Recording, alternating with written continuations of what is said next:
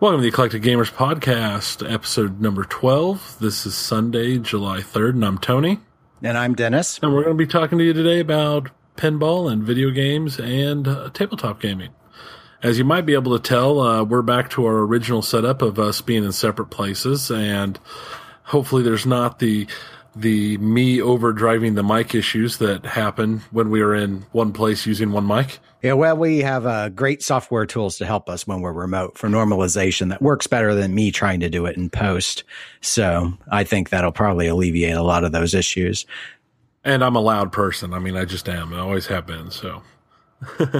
We just have to cope. Yep. I normally try and boost my mic to make up for it, but I don't think I keep mine enough. I'm a little too soft-spoken. In a long history of podcasters who are too soft-spoken. You all know who you are. So, just we'll get ahead and get what we've been doing lately out of the way. I haven't been doing a whole lot. I've been still reading Wheel of Time. I've been studying for my next certification exam. I did watch the first season of The Man in the High Castle, which is an Amazon Prime show. I enjoyed it quite a lot. And I think the most impressive thing about it to me was DJ Qualls actually played a great role that he didn't feel like DJ Qualls in it. I mean, I was impressed. I didn't know he had it in him. What's the show about? I'm not familiar. The Man in the High Castle is an alternate history story that takes place in 1962, 64, something like that. And it's where the Axis won the World War II, and Nazi Germany controls from the east coast of the United States up to the Rockies, and Japan controls from the west coast to the Rockies, and then the Rockies is kind of a neutral zone between the two countries.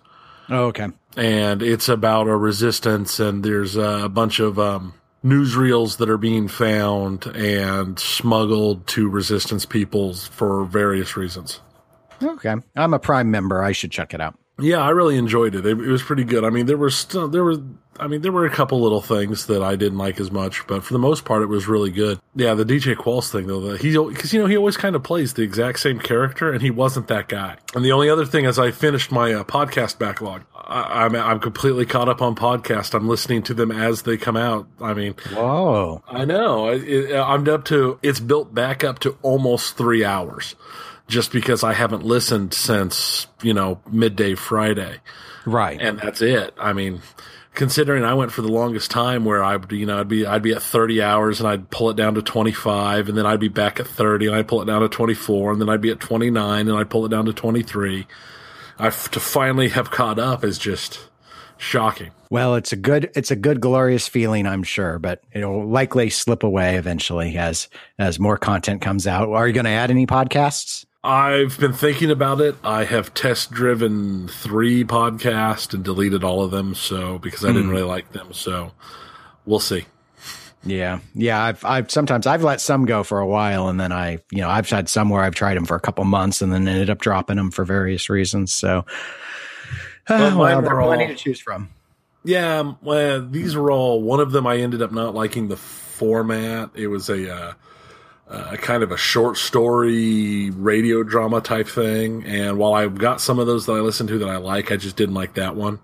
Mm-hmm. And another one, it had the two main people's voices just were like nails on a chalkboard for me for some reason. And the last one was supposed to be, everyone told me it was really, really funny. And after listening to 3 episodes and never laughing once, I'm like, okay, I apparently don't know what's funny anymore. And I stopped it. There have been some things like that I've run into where people insist that it's hilarious, and it's like, not under my structure of humor, but I usually at least can kind of get where they may be coming from. I may pity them for it, but that's about all I've been doing.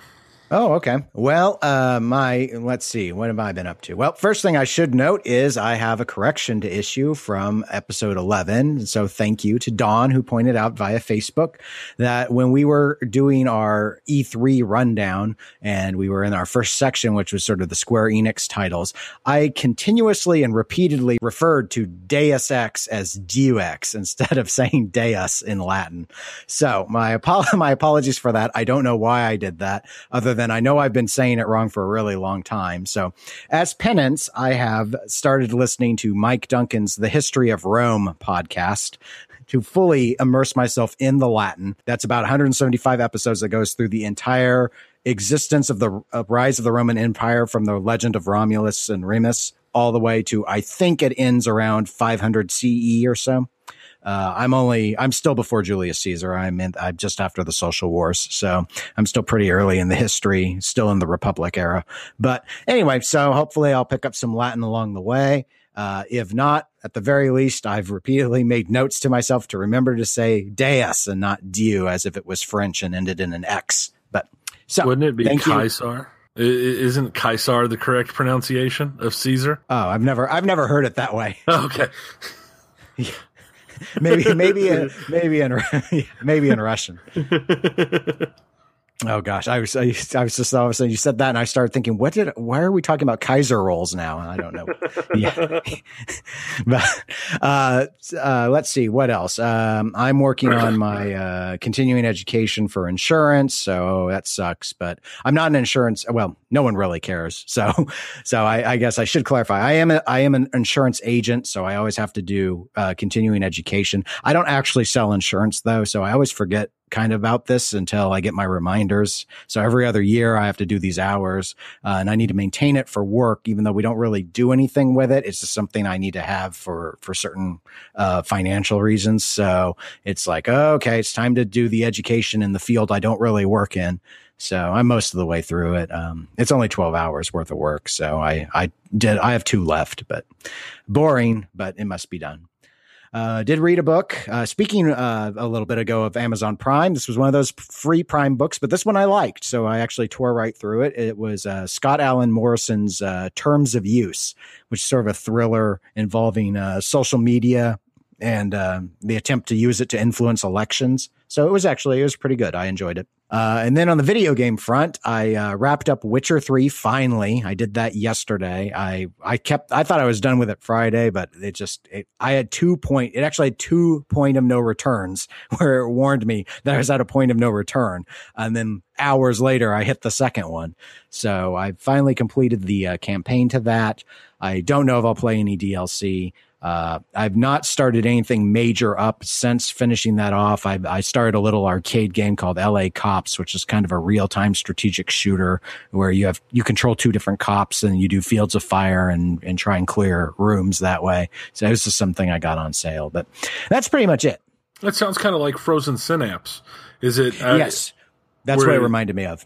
Yeah. Frozen Synapse was a fun little game. And I know they've got a new Frozen something out that's a football game. That's used by the same people and uses the same system.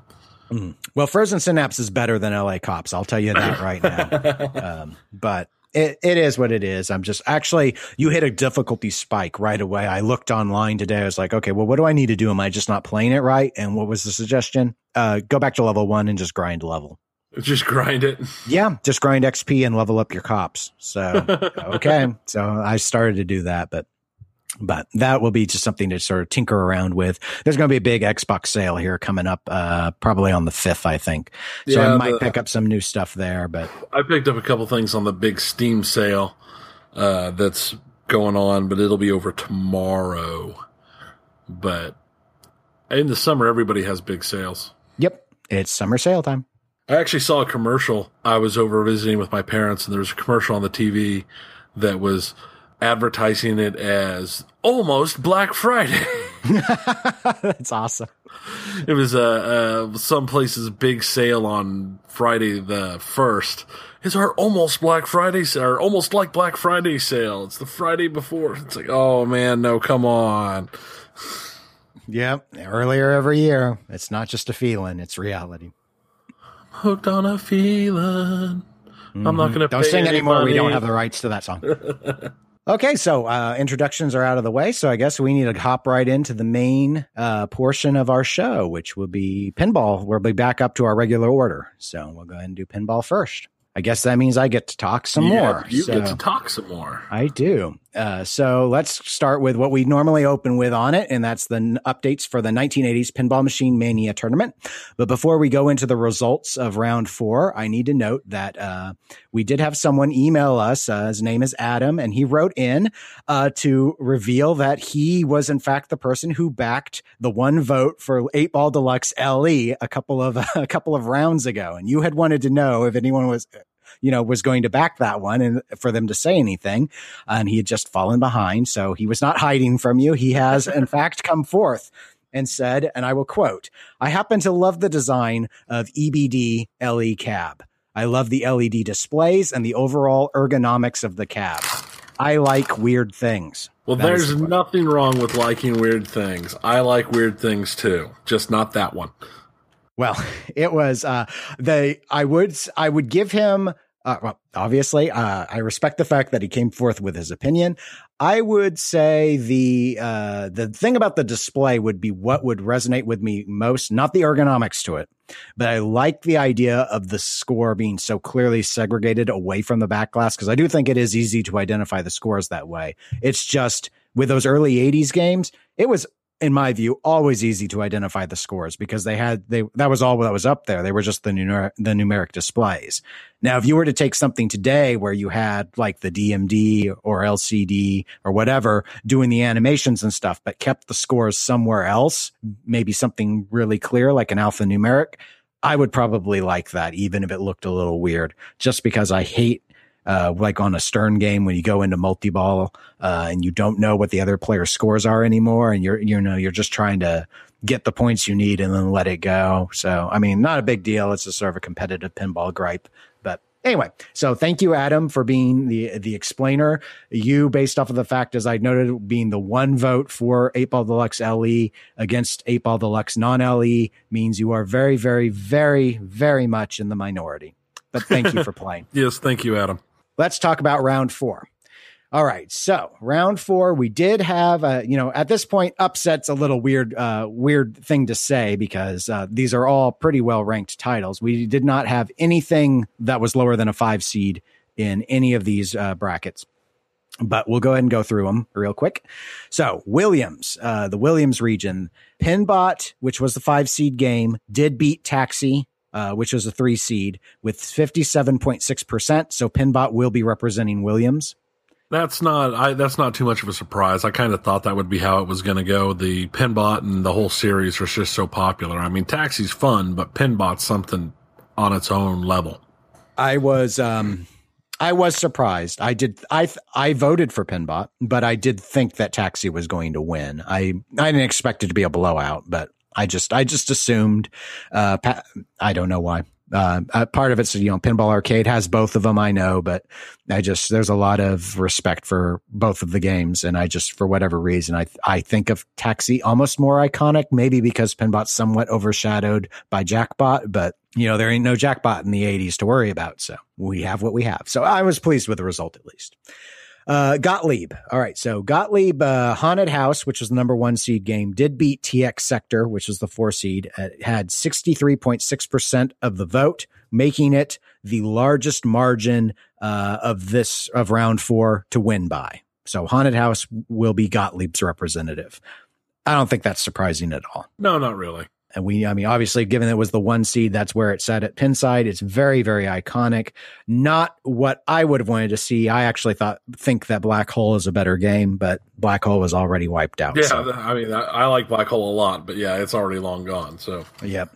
Bally region. Now this one was interesting. Was the closest vote of round 4, but 8-Ball Deluxe, the 4 seed, did beat Elvira and the Party Monsters, the number 1 seed. I'm surprised. I'm very surprised. I was. It was 51.5% of the votes that it received, so it was extremely close. And I did vote for Elvira. I did too. I sat and thought about it. Both of these games have been on at various points. They might still be on Pinside. I'd have to check, but they've both been on my wish list of games I would like to have in my limited collection. But I just think that the gameplay is more enjoyable on Elvira. But apparently, it's much more divisive than I thought. I know there's a lot of love for 8-Ball Deluxe, and I really respect it as a game. So, but I am surprised. Yeah, I'm surprised, but yeah, no, I've played a fair amount of both of them and pretty happy with it. I think I would have been happy with either one. It's just, it was a surprise to me. Yeah, no. But I'm not surprised that given it won with a really, really close vote. So yeah, blowout would have been a shocking. This is just surprising. Right. Yeah, nothing was too much. Nothing really. Well, in election speak, I guess Gottlieb was very decisive, I suppose, and the other region is as well. So Stern's Sea Witch, the number 1 seed, did beat Stern's Stargazer, the number 2 seed. It had 61.3% of the vote. So not, I suppose, unanticipated given the seeding. I actually voted for Stargazer, but obviously with the seed placement, I'm not surprised that Sea Witch won. Those games actually, I think, have really, really similar layouts conceptually. So it just sort of comes down to what other features you really like. I'm not really strong on knowledge on the Sterns. I want to think the Sea Witch is a lot rarer title. So maybe that helps drive some of that. I'm not entirely sure. They're both kind of what I call 3 banks of drop targets is sort of what you shoot for on both of them. Yeah. So it's kind of like Sea Witch gives you 4 flippers and Stargazer gives you 2, but Stargazer had 3 spinners and I think Sea Witch has 1. So I don't like lots and lots of flippers. So that's just sort of me, but you don't want an 8 flipper game. Gosh, I'll tell you why. Cause if there are 8 flippers, that thing is a fat, wide body. And everyone knows that wide bodies are inferior. So everybody knows. It's science. It's science now. It's science. Uh-huh. I didn't create the science. I merely reveal it to all of you. Yeah. Is the science. Yeah. Some other people do that too. Mm-hmm. So, okay. So anyway, now that we're all in agreement, let's go ahead and announce the round 5 matchups. We're in the semifinals. We're almost done. We only got this and then the finals after it, and then we will be done with the 1980s. So this means we will have Williams Pinbot 5-seed game going up against Gottlieb's Haunted House, the 1-seed game. That'll be the one side of the bracket. I think that'll be I think that one will be close. I think it will not be close. You don't think so? I think Pinbot is going to win with over 60% of the vote. Really? I do. Okay. I can see that. What do you think? What's your prediction? Who do you think is going to win? And I guess you've said close, so obviously you expect the lower percentage than what I said. But. Yeah, I expect Pinbot to take it, but I expect Pinbot to only take it by I don't know, maybe 55%, 56%, somewhere in there. Okay. We're not all that far apart, actually. Yeah, just a little window there. Okay, and then on the other side, we've got Bally's 8-Ball Deluxe 4-seed game. Will be going up against Stern's Sea Witch 1-seed.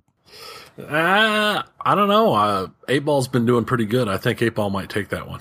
I think 8-Ball will win, and I think it's going to get over 60% as well. We'll just have to see. Yeah, I mean, again, it's so weird. I mean, that whole other region, which has been cleaned up by Stern's titles all the way through, looks really, really strong. That's sort of like Haunted House having the largest margin. It's just, this isn't the EM era. Gottlieb doesn't have the same respect as it did in the 70s and before. Yeah. And so now still Haunted House, very, very good. I think it's the best, or was one of the best representatives of the manufacturer for this era. So anyway, we'll see. But yeah, no, I don't think it'll be all that close this time. But hey, I've been wrong before. I can definitely be wrong again. So let's go ahead and we'll have a link in the show notes as normal, and I'll get it out on social media and everything so people will be able to go vote. And then we'll move on to the finals and have those announcements at our next podcast. So we've got one more pinball topic. So let's go ahead and transition over to that. There was a big announcement regarding an upcoming machine, wasn't there? Yes, there was. Spooky dropped their Domino's playfield and some videos and stuff when they released it at the pizza convention, the Domino's convention. Is there a special name for that thing? I don't remember. Oh, I'm sure there is, but we, since we're not a pizza podcast, we don't really care. Okay. I don't know. I think a pizza convention could be kind of a cool thing to go visit, but it probably could. I don't know. I don't know anymore. I don't know what we're even doing anymore. So now I mean, I guess this is a good sign for pinball if we're having to bring up pizza conventions, to talk about it. But, so we've both seen the stills and we've both seen the video.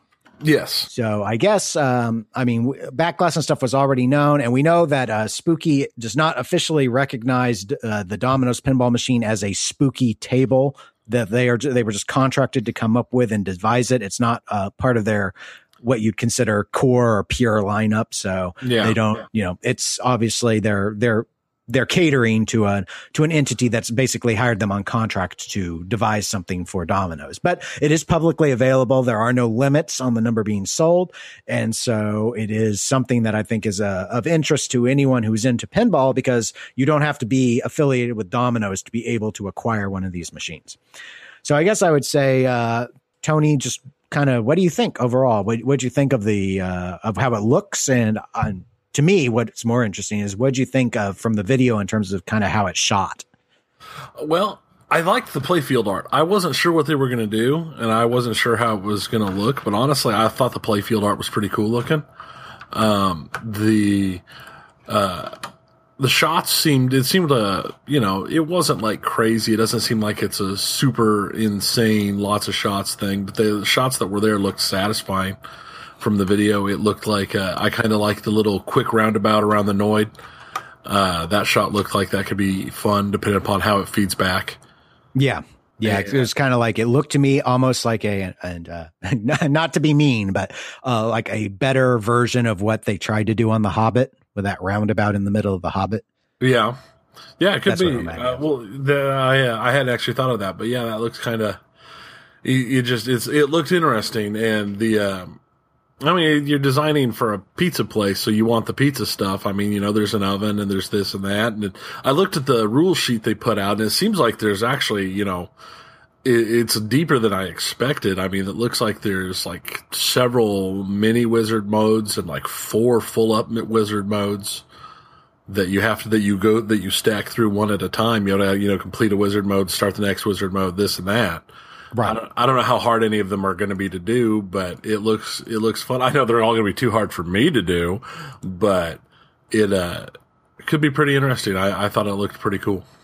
Yeah, artistically, I like the direction they went with. I didn't care for the pizza delivery guy by the flippers. I think he looks a little weird, but how he's stylized is fine. It's just it seems a little, I don't know.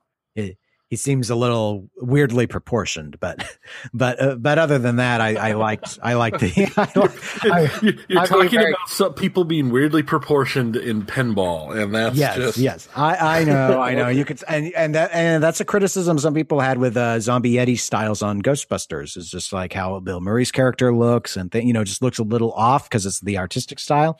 Yeah, that's all it is for. I mean, for me, it would never be something make or break, But as I've said repeatedly on past episodes, it's not. I don't play the art, so I don't care all that much.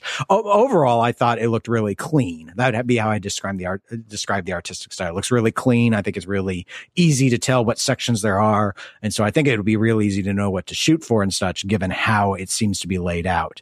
In terms of the gameplay. I thought it looked decent. I thought it looked like it had a really good flow. It looks like they were shooting for a very straightforward layout, almost what I would call meeting the definition of a fan layout, but maybe not quite. And I guess that depends on how one defines a fan layout. But we got the 2 flippers only, so that helps. All the shots are in the back of the machine, so that kind of meets that portion of the definition. They don't all kind of flow around. I think there are a couple of scoops or something that the ball can fall into and be held in briefly. So to me, that kind of disqualifies it from being a pure fan layout.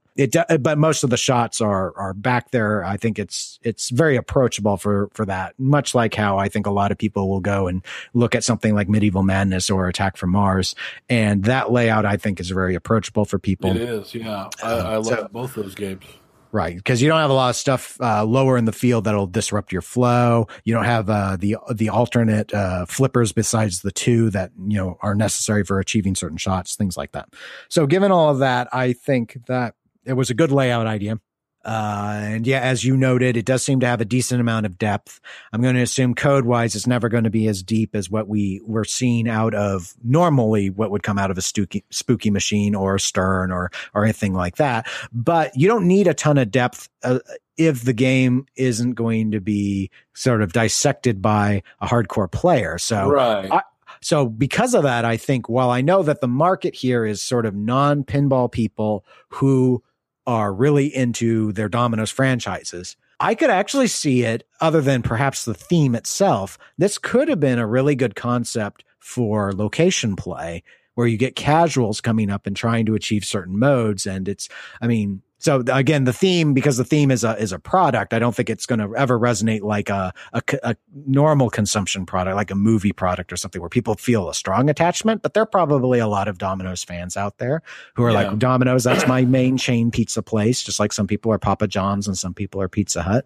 Yeah, and things like the Noid and stuff are very iconic. They're in the pop culture, even though it's been so long. I was going to say, how in the pop culture is it? I mean, they haven't acknowledged the Noid since the 90s, like the early 90s. Yeah, but I think it's so famous that it's just it's kind of like there are people who will quote "Where's the beef?" who weren't even alive when those little ladies were doing the commercials. Well, that's for Wendy's. True. That is very true. Now the Noid isn't that. A Wendy's pin would have made more sense, Spooky. I'm telling you. Think about that. You could have had the people looking for the little square patties. Oh, it writes itself. It writes itself. But this is what we have to work with. But the Noid is pretty iconic. So no, it's not. It would have been better had it come out with the Noid in its heyday. But the Noid's just one element on the machine. So it's people who are into Domino's are going to know what the Noid is. And that's enough for the target market, which is the franchise owners, to acquire the machines. I think, most people that, won't really care, but if anyone's just like, I want to play pinball is pinball, and they'll know the Domino's. They'll know that's the most iconic thing is the logo and the brand name. Yeah. So that's why we're not going to see, it's not like this is going to be a machine you're going to see on location anywhere other than a Domino's. This is the only machine I haven't heard yet that's going to be at the 403 Club. So maybe someone's going to get it for him. I don't know. Because it seems like I've heard, supposedly practically everything else, even the more obscure stuff is, sounds like it's going to eventually end up there, which we're real lucky to be able to have such access to those sort of things. But this is one where I truly haven't heard anyone. I don't know anyone who's getting Domino's. But after seeing the gameplay video, I really would like to try it. Well, I've got a Domino's that's not a block and a half from my house. My problem is it's one of those carry-out only Domino's that has no room inside, so I doubt they'll get one. Yeah, and I saw a thread where someone was asking about that and thought, oh, well, maybe a lot of these Domino's franchisees would actually put the machines out in their restaurants. But I think the corporate individual who was arranging for the whole thing, he said there are very few stores that are laid out in a way where they would actually be allowed to put a pinball machine in because of the floor space dimensions and everything. Because it's a franchise, everything's very structured in terms of how it's all going to be laid out. So I think he noted there would be less than 30 Domino's locations that would qualify or something like that. Wow. So no, this idea was to get it into the homes of the owners, not into the public view, but there, people want to consume more pinball. And so they asked if they could buy them, and Domino's corporate's like, no problem. You guys want them? We're not limiting them. You guys want them? You can have them. Well, and to me, and that's a big thing, is this is going to be Spooky's first non-limited pen. America's Most Haunted only had 150 pens. Yeah. They Rob didn't start Zombie that only limited had- though. They did that Yeah. because it wasn't selling well. Well, yeah, but I mean, they've done, and as they're growing, and I think that's the nice thing about Spooky is as they're growing. I mean, they've just built their new factory area, so they can step their production up and this and that. And I still think Spooky's going to be one of the people to watch for a long time yet. Now, I definitely have high hopes every time I hear something new coming out of Spooky. I think they have a really good approach to how they're growing their business. My sense would be they do not need to limit the pin counts anymore. I don't think they even needed to for Rob Zombie. Now, maybe they should if they're going to do more non-licensed stuff. But given how quickly Rob Zombie sold out, which was within 48 hours, compared to America's Most Haunted, which was something like 3 years, I think they're probably going to stick with licensed themes for the foreseeable future. That'd be my guess. It would be what I would do if I were them. Yeah, well, that makes sense. I mean, there's a reason most people are doing licensed themes and not just original productions anymore. Oh, sure. Yeah, Stern's been doing it for a long time, and it makes good sense. And I think the issue with Spooky is the nice thing when they did the limitation was you knew that there was going to be a certain degree of rarity. So if you didn't like it and you wanted to unload it, it would probably retain a certain amount of value. I don't think that they'll make more money if they can sell more machines based off the licenses. Then the limitation may help the end user who gets a Rob Zombie and wants to resell it. And then they say, okay, I bought it for $6. Now I'm selling it for $7 because there are only 300 of them. Yeah. That doesn't help them though, other than the initial sales. But if they were going to be able to sell over 300 without limiting it at 300, then they might as well sell 350. So I think, I mean, we'll see what they want to do. They may want to just keep it limited so they can keep moving to a new game at a certain kind of fixed speed. But, I don't think that they need to do the limitations now that they're established. Made a lot of sense. I think it was a great move when they were doing America's Most Haunted. I think they're at the point where they don't need that as a crutch. They can, if they want to do limited editions and keep those limited, they could go forward with that. But I don't think they need to do it for most of their sales. Yeah, that makes complete sense. I mean, they've moved themselves into the place that they can do stuff like that. Rob Zombie, I mean, it's a beautiful table. America's Most Haunted was fun and very humorous. At least when I played it, I enjoyed it. They've definitely proven themselves as a boutique that has the ability to make good, solid machines. And I think the biggest thing is they're like, well, we're making this machine, and then this machine comes out. Where they're not getting locked into the problems a lot of the other places are, where they're announcing machine and the machine arrives 4 or 5 years later. Right. No, they've been really smart about it. Then I think their customer loyalty has borne that out. I want to think I heard on another podcast actually that Charlie, who owns Spooky Pinball, noted that of the 150 people who bought America's Most Haunted, 130 of them, I think he said, bought Rob Zombie. So that's a lot of loyalty. They've won a lot of support, and I think that as long as they keep making the decisions they've been making, they're going to keep that support. So, and I think that's good because I want to see other pinball manufacturers, and I want to see them actually make pinball machines, not say that they're pinball manufacturers on paper, and then in reality, it's like no, there's Stern, and then there are people that are claiming that they make pinball machines, but barely do it, that sort of thing. Stern's a big going production, has been a big going production for a long time. I mean, they can put out 3 machines a year, not a problem. I'm not looking for another pinball company to put out 3 machines a year, but something more than one every, half decade would be a big plus, a net plus. Yeah, it'd be kind of nice. Nice. Well, that should take care of our pinball segment. So let's go ahead and move to segment number 2, video games. A couple of big events are coming up that I wanted to take some note of. One of them actually just started earlier today, and that would be Summer Games Done Quick 2016. For those that are not familiar with Games Done Quick, it's sort of a biannual event. They have in the winter, usually I believe in January, they do Awesome Games Done Quick. And then in the summer, usually in July, they do Summer Games Done Quick, which came about later. It originally was just an annual thing. And it's a week-long speedrunning event. So what it is they're a bunch of video gamers. A lot of them are very active on Twitch. They will master how to speedrun particular titles. A lot of the games are old. Some of the games are new. It's all the only consistency is that they are video games. And so a bunch of them actually fly out and all get together in one place. And then it is live streamed on Twitch 24 hours a day for the full 7 days that the event runs. And they just try and beat times and show off their skills. And the meanwhile, they are doing donations for charity. And the charities vary.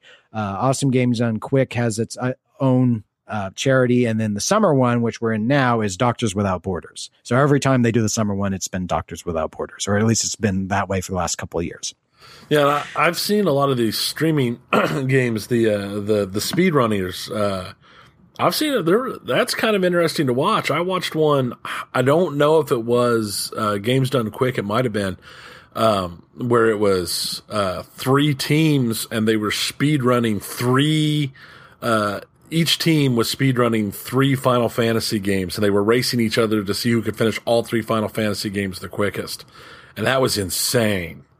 Yeah, there are a lot of things like that will crop up on Twitch as well, where gamers will put together things and do like their own mini charity things, for example. So there's stuff like that. I think this Summer Games Done Quick is going to do something that was done back in January at Awesome Games Done Quick, where they're going to get a bunch of speedrunners who are kind of familiar with the Mario titles, and they're going to have them blind run on Mario Maker levels that are being created at the event, so no one would have played them before. Cool! And it was really awesome to see during Awesome Games Done Quick, where it'd be the way they did it. There was each team had like 5 gamers, and when they ran the same levels, but as soon as one person died, they had to get up out of the chair and pass the controller to the next person, and then that person had to try. So you only got 1 life, and then you had to wait for your turn to rotate through again. And so you couldn't just hammer away at it, and no, it was round robin. And so you had to watch how your other teammates were doing, and you had to collectively as a group actually get through the level, unless you had someone who did really awesome. And on some stages it did go quick, and on some it did not. So I thought it was really fascinating. So this is running from today, July 3rd through July 10th. I did try, I'd sent out a couple feelers to try and grab an interview on this because I think it's really interesting, but those didn't pan out. And then we had so many other interviews going on over the last month. I completely forgot to follow up with anyone else about it. But I mean, for comparison's sake, we've done a couple episodes ago, episode 10, we talked about Project Pinball Charity, for example. And I should, as an aside to our pinball fans, because I know there are a number that actually sit through the rest of these segments, Pinball Done Quick was done at Awesome Games Done Quick in January, which was, they kind of piggybacked at the same time. I don't know if they're running a Pinball Done Quick here with Summer Games or not. I didn't check to see that. But the thing that I want to point out is just how successful this event is. So, I mean, just before coming in here to record, the show had been going on. They had already noted that in the first hour of streaming, which they were doing Super Mario Sunshine was what they were speedrunning, they had already raised over $20,000. Wow. For Doctors Without Borders. If they keep pace with what was done at last year's Summer Games Done Quick and Awesome Games Done Quick, which Awesome tends to raise more money than Summer, they will break $1 million in the week. It's kind of amazing to me how much some of these charity events that have been created basically purely based upon the internet brings up. I know, because there's there's the Child's Play charity run by the Penny Arcade guys. Huge money. And that's just enormous.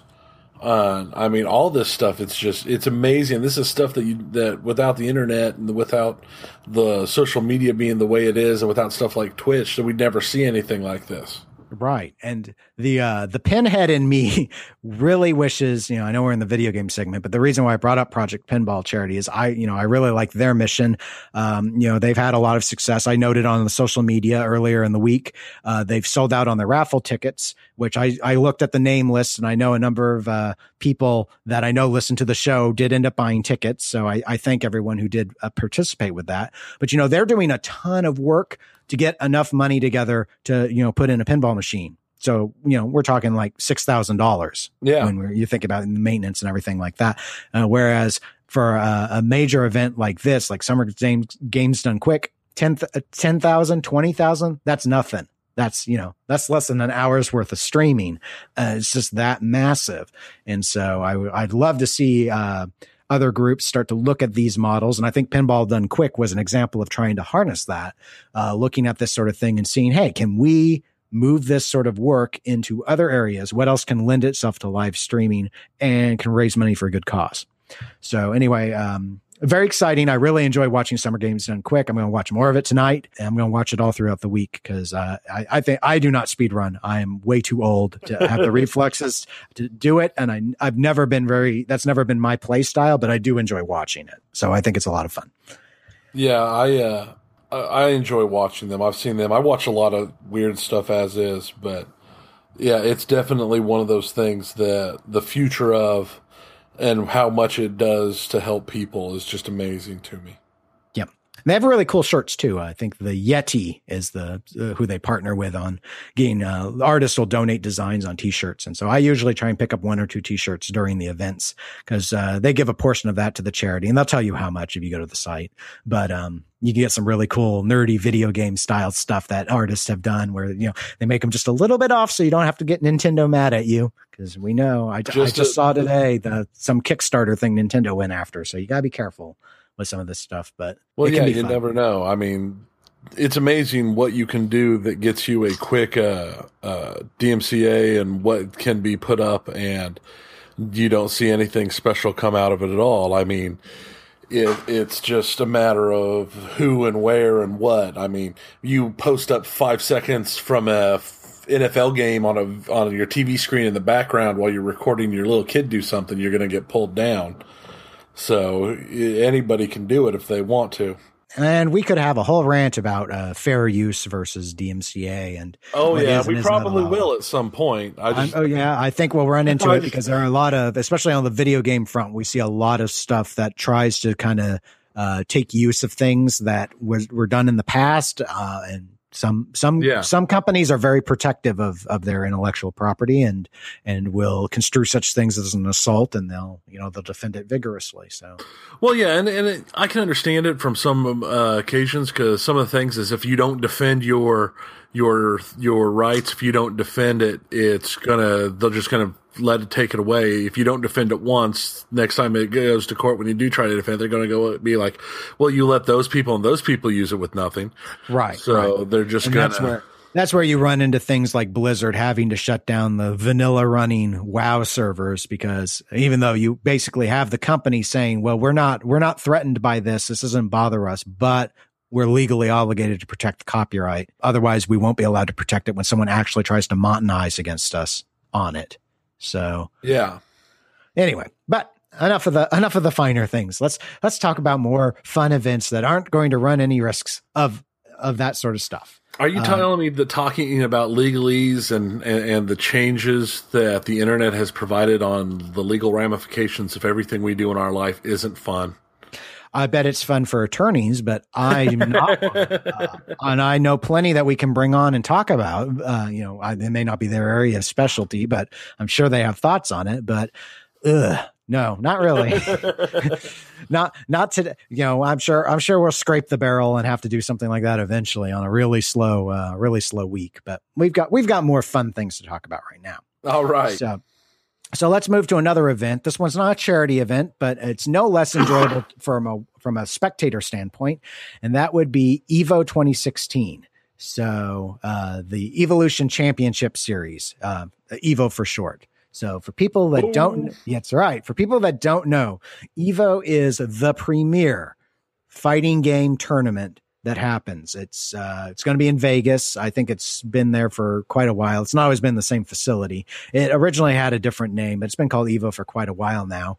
And I wanted to note this because it's taking place July 15th through the 17th. So when we next record, if we record on schedule, it's going to be right when it's wrapping up. So I wanted to get the announcement out now to people. You can watch it on Twitch, but there are a lot of interesting kind of milestones or trailblazing things that are happening regarding this particular EVO. The EVO popularity has been skyrocketing is probably not strong enough of a word. It's been doing it seems like it's always doing better and better and better, but this one's hit quite a number of interesting points. So I think the main thing to note that's been in the news is that ESPN2 is actually going to be broadcasting the top 8 playing Street Fighter V. So really, yeah, they're going to do that live. So while it's been a huge deal on Twitch where thousands and thousands of people are watching the various Evo streams, because a lot of these tournaments happen simultaneously because they're multiple games. Well, yeah, I know that because I've watched it in the past, especially when I've been over at your place, because I know you guys watch it constantly. Where you're bouncing back and forth between, I don't really feel like watching the Killer Instinct stream. Let's go over and watch the Smash Brothers. And then you got to beat somebody up because it's like, why are you watching Smash Brothers? Nobody cares about Smash Brothers. Why is Smash Brothers a fighting game? Right. Like as of July, right. So on July 15th, when they're running pools, there will be streams showing pretty much all of these games because they'll have to be running at the same time. So yeah, one year I actually had, it's like I was watching Marvel versus Capcom on my TV. I had my tablet loaded up with Killer Instinct. And then on my phone, I was streaming Blaze Blue or something just while it was all going, while I was reading a book. So of course I wasn't paying attention to any of it. Once you get to the end, they space the finals out at Evo. So Street Fighter has always been the last thing. And so it's been what they close out on. And it tends to have obviously very large viewership. So ESPN seizing on that should note that, it's not small taters here. So Street Fighter V has over $100,000 in prize money for the top 8. And whoever wins is going to get over $50,000. It's the largest prize pool for an open tournament in fighting game history because Evo is open. A lot of people will qualify at other tournaments but when it comes to Evo, you can actually show up, play in pools and, fight your way into the finals if you want to. And Evo's in Vegas, isn't it? It's always in Vegas. And at least it's been for years now. I don't know if it started when it was under its old name in Vegas or not. I don't know enough about the history to remember if it's always been in Vegas. It's in Vegas. So have you considered going and getting into pools and giving it a shot? No, I'm not strong enough on any of the current titles.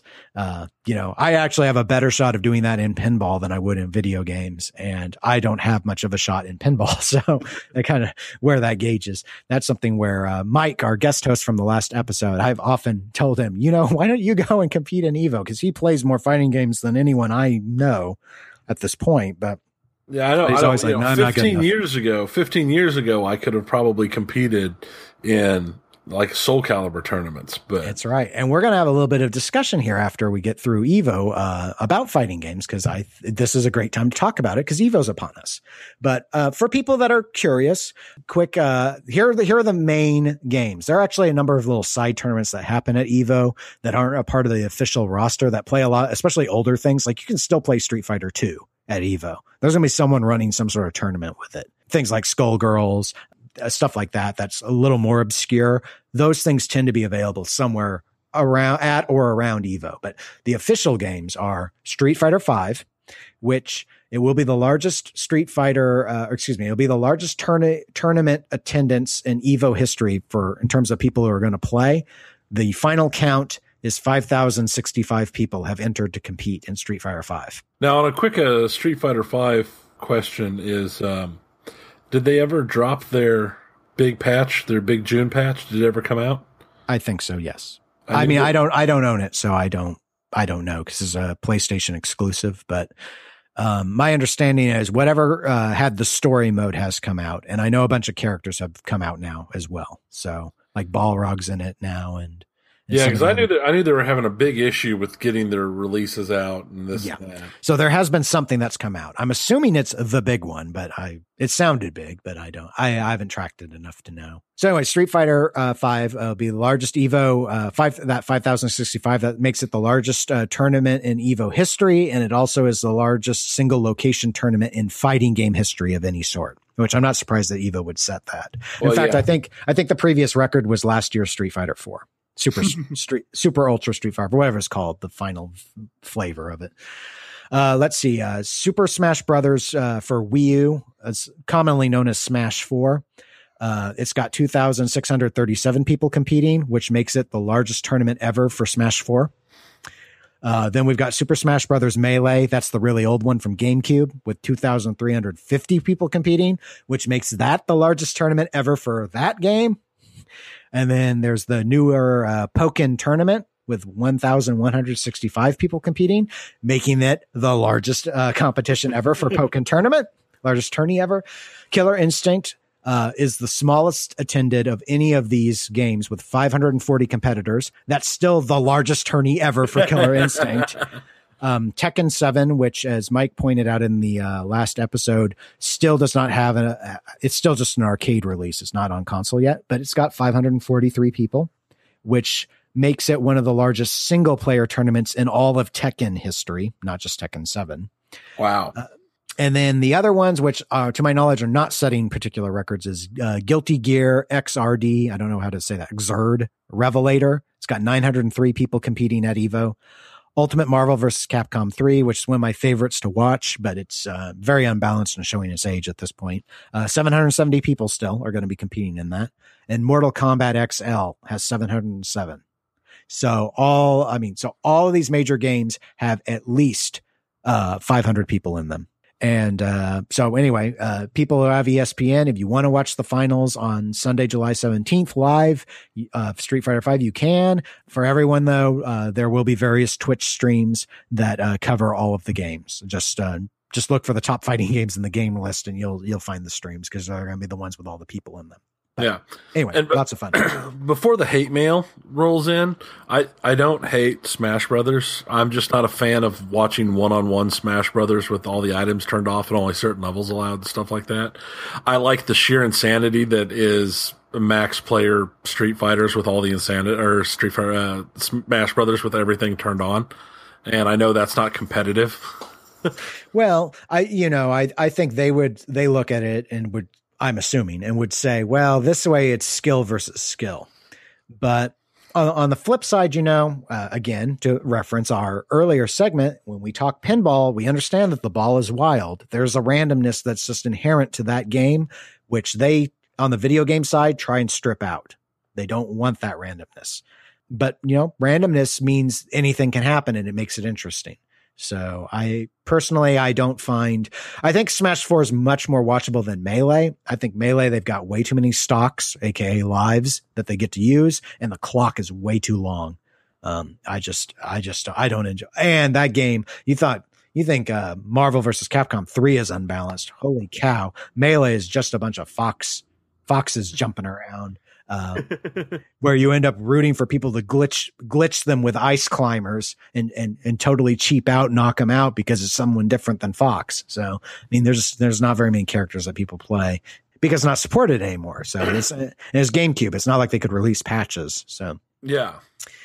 But anyway, so speaking of EVO, let's go ahead and go into our final element on the video games, which is we thought that it would be a lot of fun to actually talk about sort of our experiences historically with fighting games, games that we spent time with and why, what we liked about them. You'd mentioned Soul Calibur, yeah, which is not a game I've played. I'll go ahead and say my Soul Calibur experience is I've really only put any significant time into Soul Calibur 4. Which I did like. It was on the 360.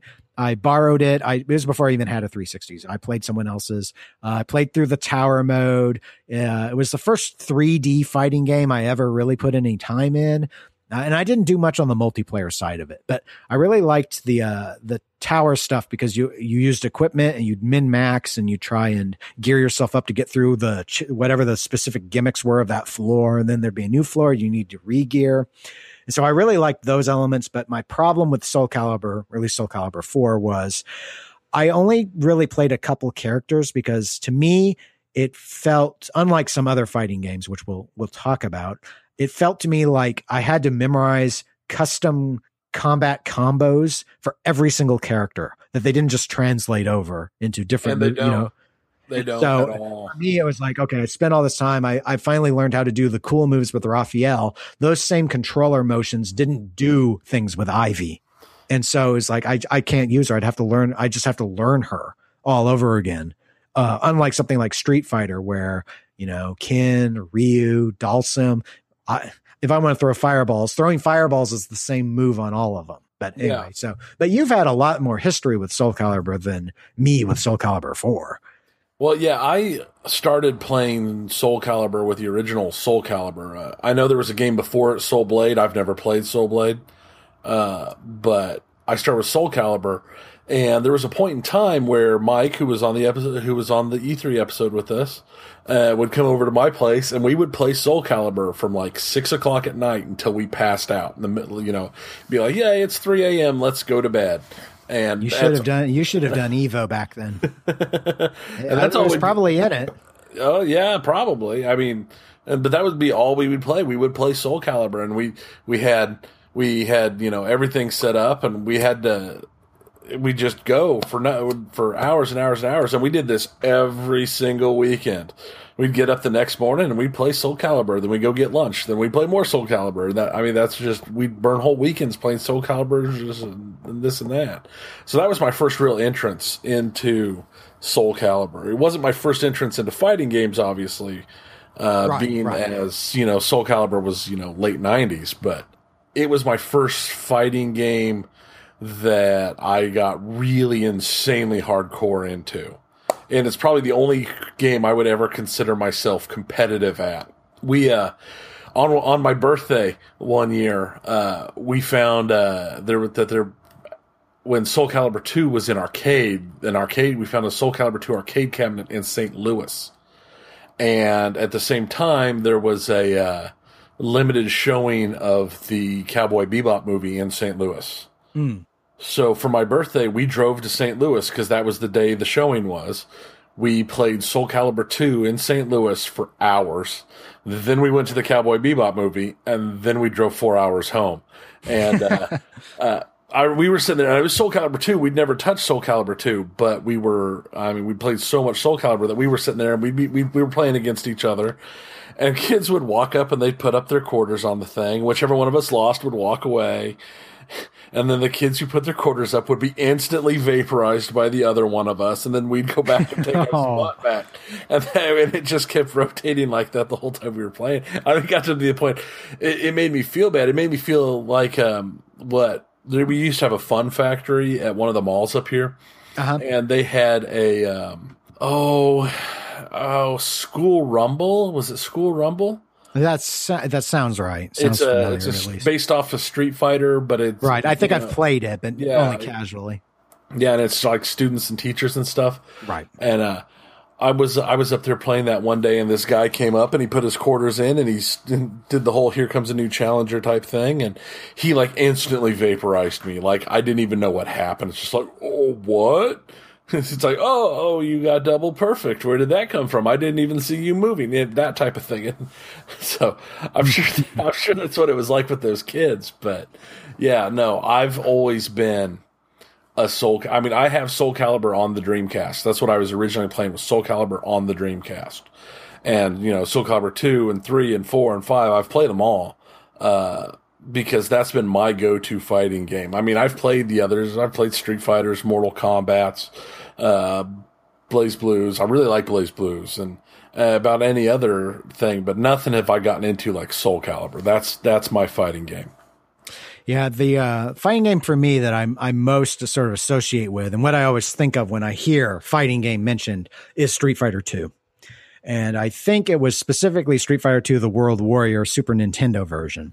This would have been in the late 90s. That game came out in the mid 90s, but when it was time to finish up high school and went off to college, we did not, and you may recall this because Tony and I, we lived together with two other guys off campus.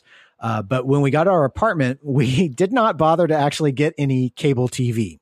Who needs cable TV? We're going to be studying and this and that. That's right. We're going to be learners, and we're going to be, and for people, for you youngins out there, okay, this was 97. Okay.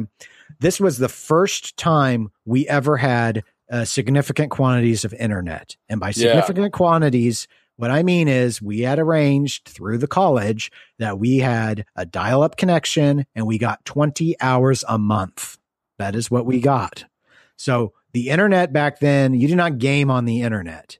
You know, you could. In fact, we would do Quake. We would go to the computer labs and install Quake on the computer labs and try and play Quake there. But internet at home with dial-up was really just download your emails. That was pretty much all it was for. And occasionally turn in projects and stuff. Sure. And eBay, I think, was around then. Yeah. I was using eBay in the 90s, but maybe not that year. But anyway, so enough about the us old geezers and what it was like when we were just, finally getting consumer level internet. But so we didn't have any of that. But because we didn't have any cable TV, we weren't really prepared for anything. So we probably had a VCR. So for about a month, I believe, what was always on our TV was Street Fighter 2, because it was just like the one video game we had with us.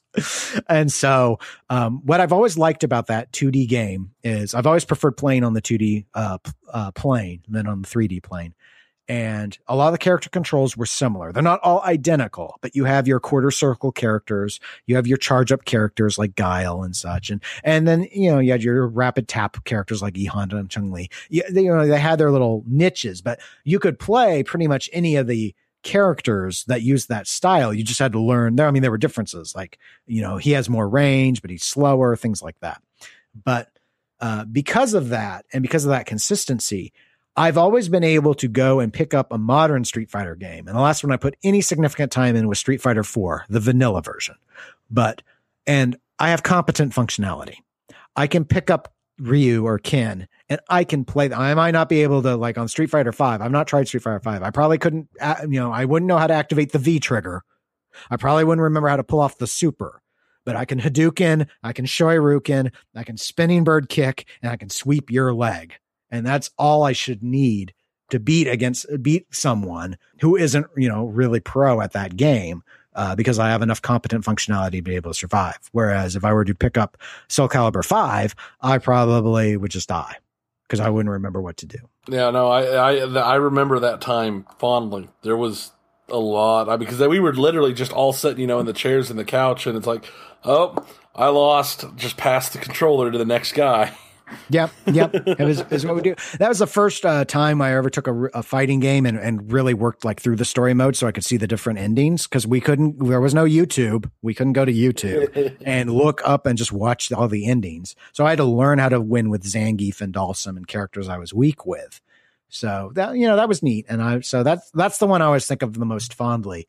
The only other fighting game I've put in really any notable time that I thought I might mention here would be Killer Instinct, the new version, the Xbox One version. I got a free copy with the Xbox One, so I don't play it much. I think it lends itself mechanically very well to, if you're familiar with Street Fighter, I think KI is going to feel pretty familiar to you. The big difference is it's a game that stresses combos as your mechanic. So you try and get characters into a combo.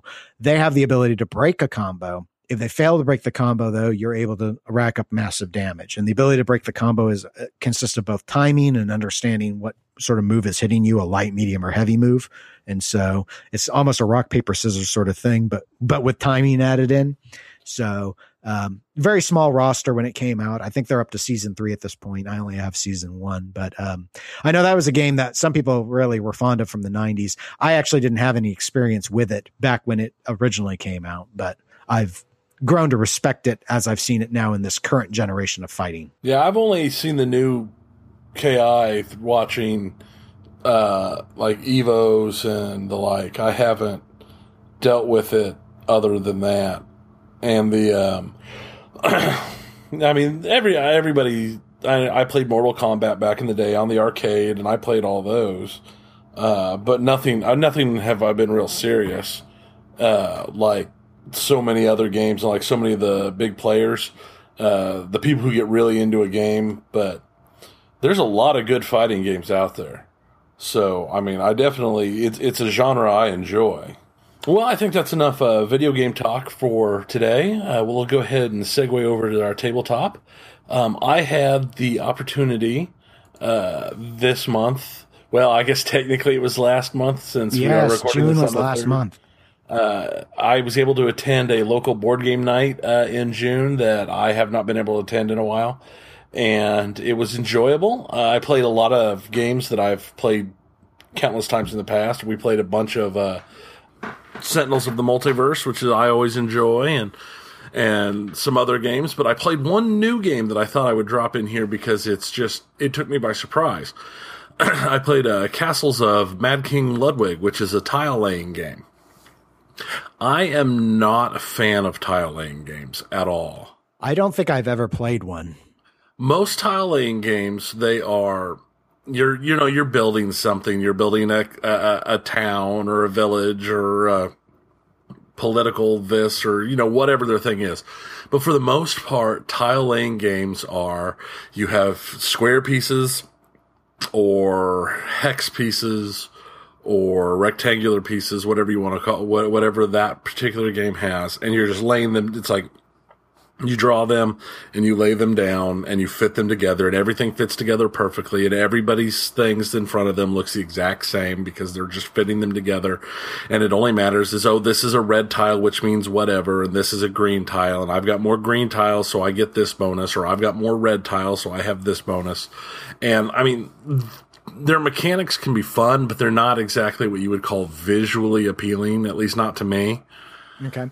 So what I like about the Castles of Mad King Ludwig is that while it is a tile-laying game, there's different size tiles and different shape tiles. I mean, there's hallway tiles, there are big round tiles, there are small, tiny square tiles, there's L-shaped tiles, there's tiles that are big and round or big and how many sides would that do?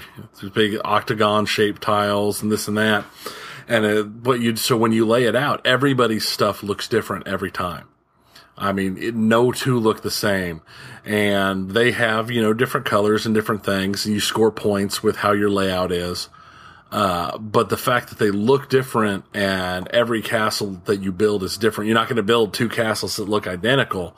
That ups the fun a lot for me. The main thing is what you're doing with the game is you are a builder building castles for the Mad King Ludwig. And you're trying to build the largest, most extravagant castle.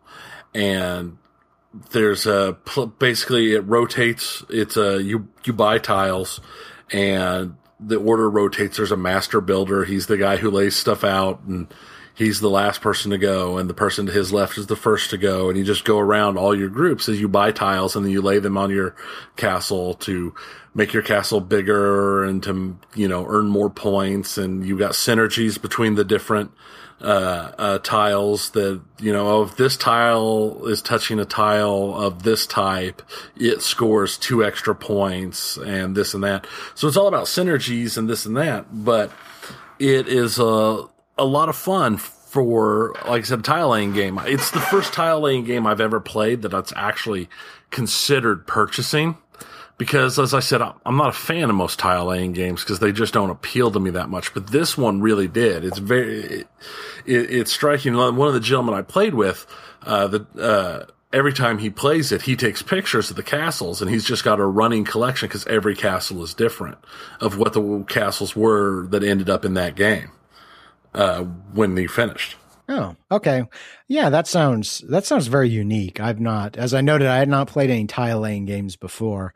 I see your point though regarding the sort of monotony that you've faced on most of those, where it's sort of I've just got this color versus that color sort of thing. But structurally, it's almost like, why are we laying tiles? Why aren't we just flipping over cards to see? Yeah, and it's the same thing. I mean, I'm not saying that tile laying games are bad. There's fun. There's ones out there. It's not like if somebody wants to play one, I'm not like, okay, yeah, I'll play. It's just I don't own any, and they're not games that I go, oh, hey, let's play this. But I would do that with Castles Mad King Ludwig. I'd be, yeah, let's play this game. Right. And it's got an expansion that adds moats to it, so you can build moats around your castle, which restrict your castle size. The more moats because you build a side, you can be, each side you build, but you can only build up to 4 to make a square. But if you make a perfect square of moats, your castle is going to be really small. So you have to be very, very exacting with what tile pieces you get and how you lay it out together. But every moat section you have, you score bonus points on every time you lay a tile down because of the moat section. The restrictions the moat section puts on you lets you score bonus points. Oh, I see.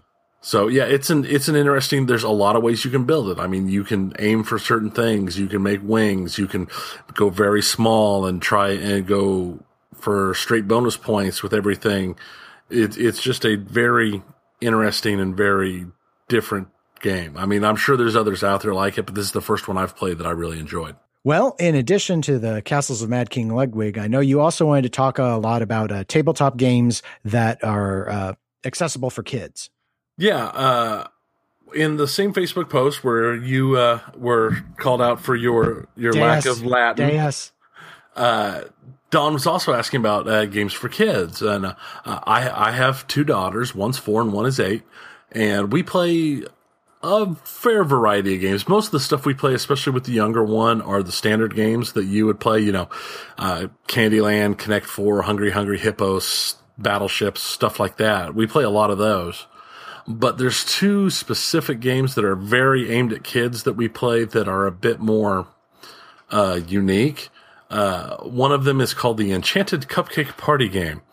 It's a Disney princess matching game. It's just like any other matching game that you would play, but there's a timer built into it because as you flip tiles for your matches, there are 4 timer tiles, and every time you flip a timer tile, it goes onto the timer, and if all 4 timer tiles are completed, the game's over. Wow. And there is a reset tile that puts all the tiles back into play that have been pulled out of play.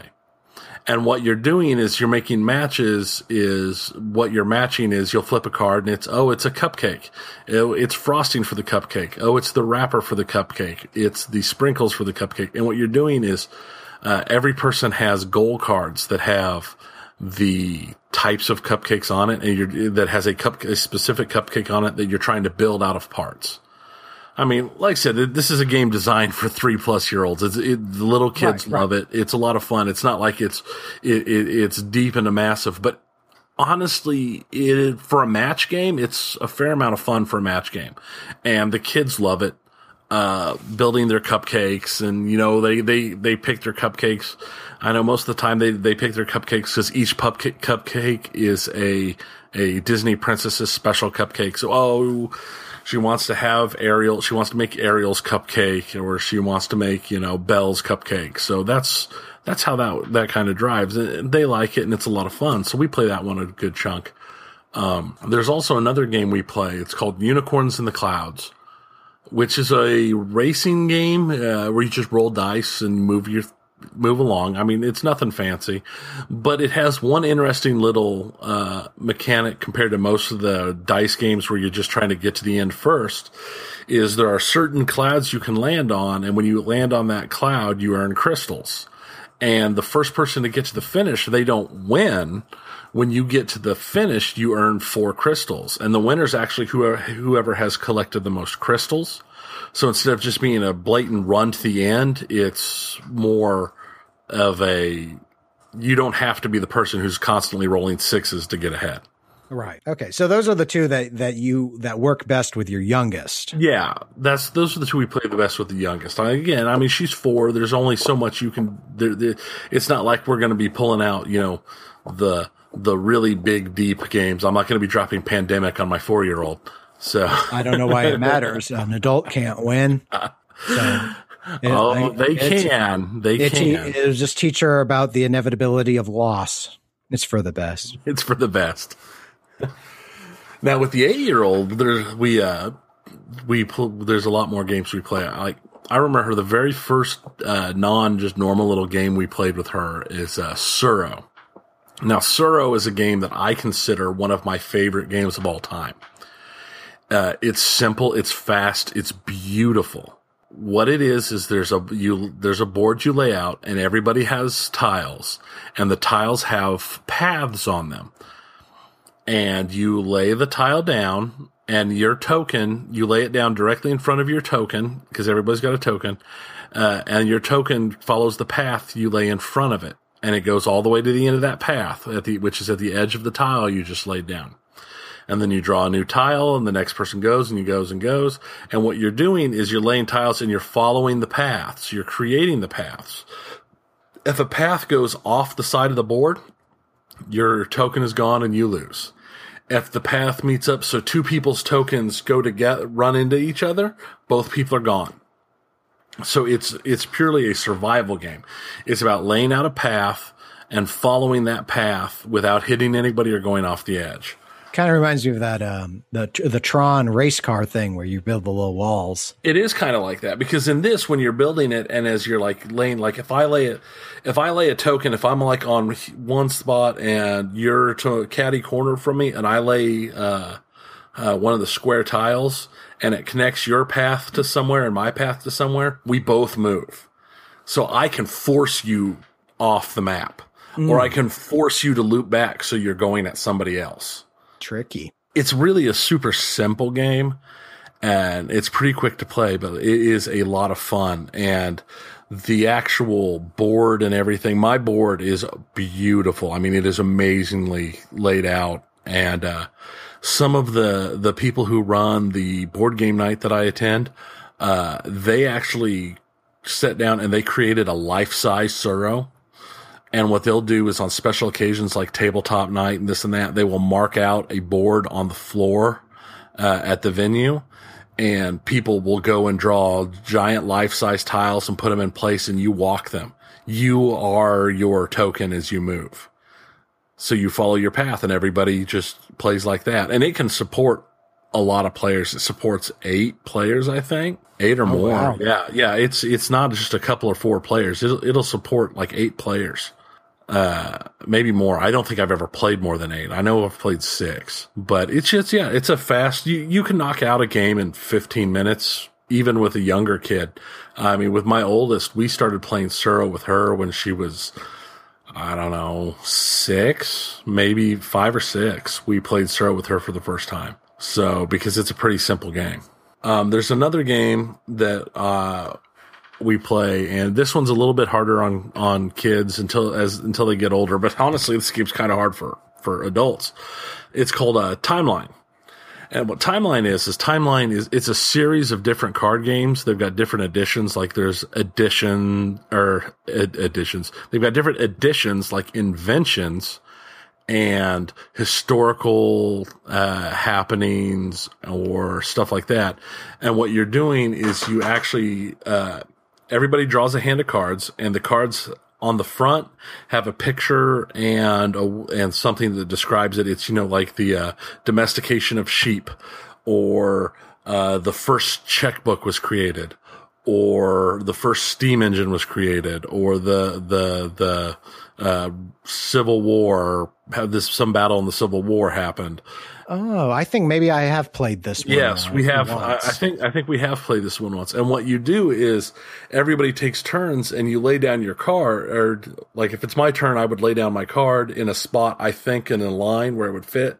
So if I'm the first player, I just put it wherever I want, but then I flip my card over and it'll be like, 1885 was when this event happened. Okay. And the next person who plays a card, they take their thing and they have to decide, was it before or after 1885? Well, this is the domestication of sheep. So obviously it was before 1885. So they put it down and they flip it, it's like whatever 1000 BC. So they move it to the left of that. And then the next player lays down a card. Oh, this was the first landing on the moon. Well, obviously that was after 1885. So it goes to the right of 1885. You flip it over, and that's what you do, is you build the timeline. And every time you successfully put your card in the right place in the timeline, that card is out of your hand. But if you put it in the wrong place, you have to draw a new card. And that card is put into the correct place, but you have to draw a new card. And the goal is to get rid of all the cards in your hand. So it can, especially towards the end, it can get to be pretty difficult, but it's kind of a fun game, and it's very educational because of how it lets you set things up and how it lets you. I mean, it kind of teaches you when things happen. And there's always, like I said, to the end, it can get hard even as an adult. And some of the things surprise me. Like, it always shocks me. It's like, oh, when did, I don't remember all of them. I know there's been a couple where it's like, oh, this happened in like the late 1800s, so I'll put it around here. And then you flip the card over and it's like 1650, and it's like, okay, apparently I was wrong. So, I mean, but it can be a lot of fun. And it can be educational, but like I said, it can be hard.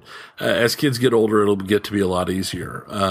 But yeah, we played that once. I've played it a couple times. The nice thing is you can take and you can mix all the editions together, so you can get some really weird stuff. Because like they've got editions that talk about movies, so it's like, when did this is Gone with the Wind was released, okay, or Ghostbusters was released, or so you can get ones that are stuff that'll be easier for kids to understand than like, when were cattle domesticated and when was the first black powder used and stuff like that. Yes, I enjoy going to children and asking them when Gone with the Wind came out. I find they know it much better than sheep. Yeah, definitely. Than sheep domestication. So, and the last game is the game that I know we've played because we've played a fairly large amount of it, and that's a Ticket to Ride. Yep, good pick. Yep, Ticket to Ride, easy game, a lot of fun. What you're doing is you're collecting cards that are different types of train cars, and in your hand you've got train routes on cards that you're trying to complete. So like, Kansas City to St. Louis is like requires 3 white cars or 3 blue cars. I don't know if that's right. I'm just making up off the top of my head. So it's you collect in your hand 3 blue cars, and then you'll turn them in. On your turn, you'll turn in those 3 blue cars, and you grab 3, and then you take 3 trains, and and that's your route. And what you're doing is you're trying to complete routes.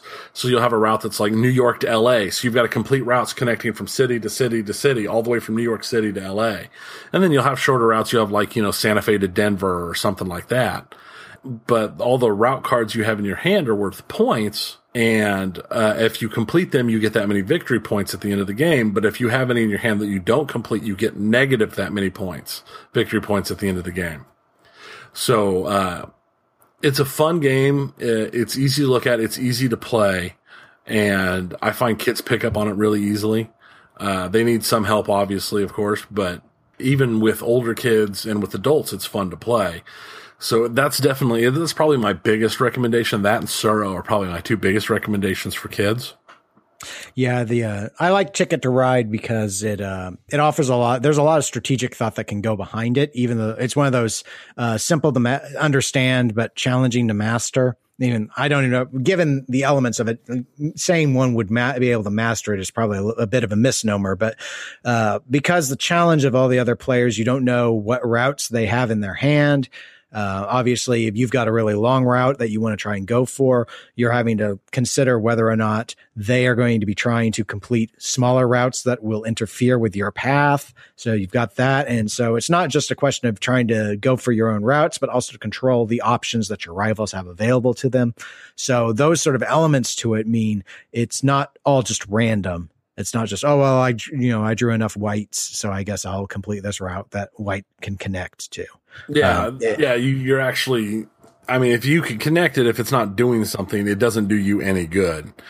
So, right. So it's those sort of things, because you don't have a card to get the victory points for it. But those sort of aspects to it mean that it actually requires thought. So, which is like the requirement for an adult to be able to enjoy a tabletop game is it has to require some level of strategic or tactical thought, depending on the game.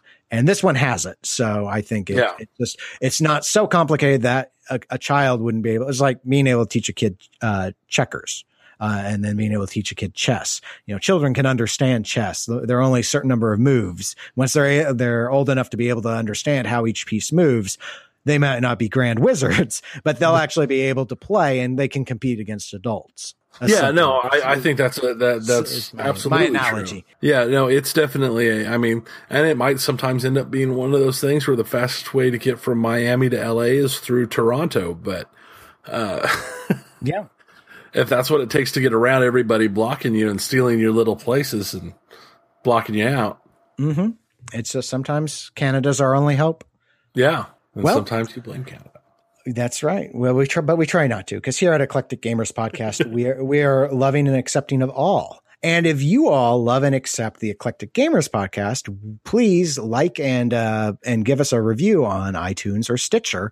We're at both of those places, and a number of other podcast playing sites. But those search algorithms, especially iTunes, I know their search algorithm is dependent on the number of reviews. I thought maybe we should start reading the reviews on air or something to kind of, say thank you to those that go and do that sort of thing, because we really could use more of those so that we pop up higher on the search algorithm, so that we know. Yeah, they're really important with it, to getting more people to see us and listen to us. Yeah, because we're always trying to grow the podcast. We don't make any money at it, but we do like the idea, at least, to know that people are actually listening to it, so that we're not wasting our time totally going off on the rail construction involving the Great Northern in order to circumvent the caustic Midwestern rivalries of the robber barons. So beyond that, if you want to reach the show, you can go find us on Facebook.com/Eclectic Gamers Podcast, probably where I'd say we're most active. You can also email the show, eclecticgamerspodcast@gmail.com. And we're also on Twitter as eclectic_gamers. And I just recently set us up on Instagram also as eclectic_gamers. And they're both getting updated a little bit more often. I just posted a picture to both places of me actually recording this podcast a little while ago. Oh, how fancy. I know. All right. Well, I do think we'll probably be back in the next couple of weeks. Don't know exactly what we'll be hitting on other than the final round for the Pinball Machine Mania tournament, because CantCon is probably going to be the podcast after that, would be my thought. Yeah, because the next podcast will take place the week before CantCon.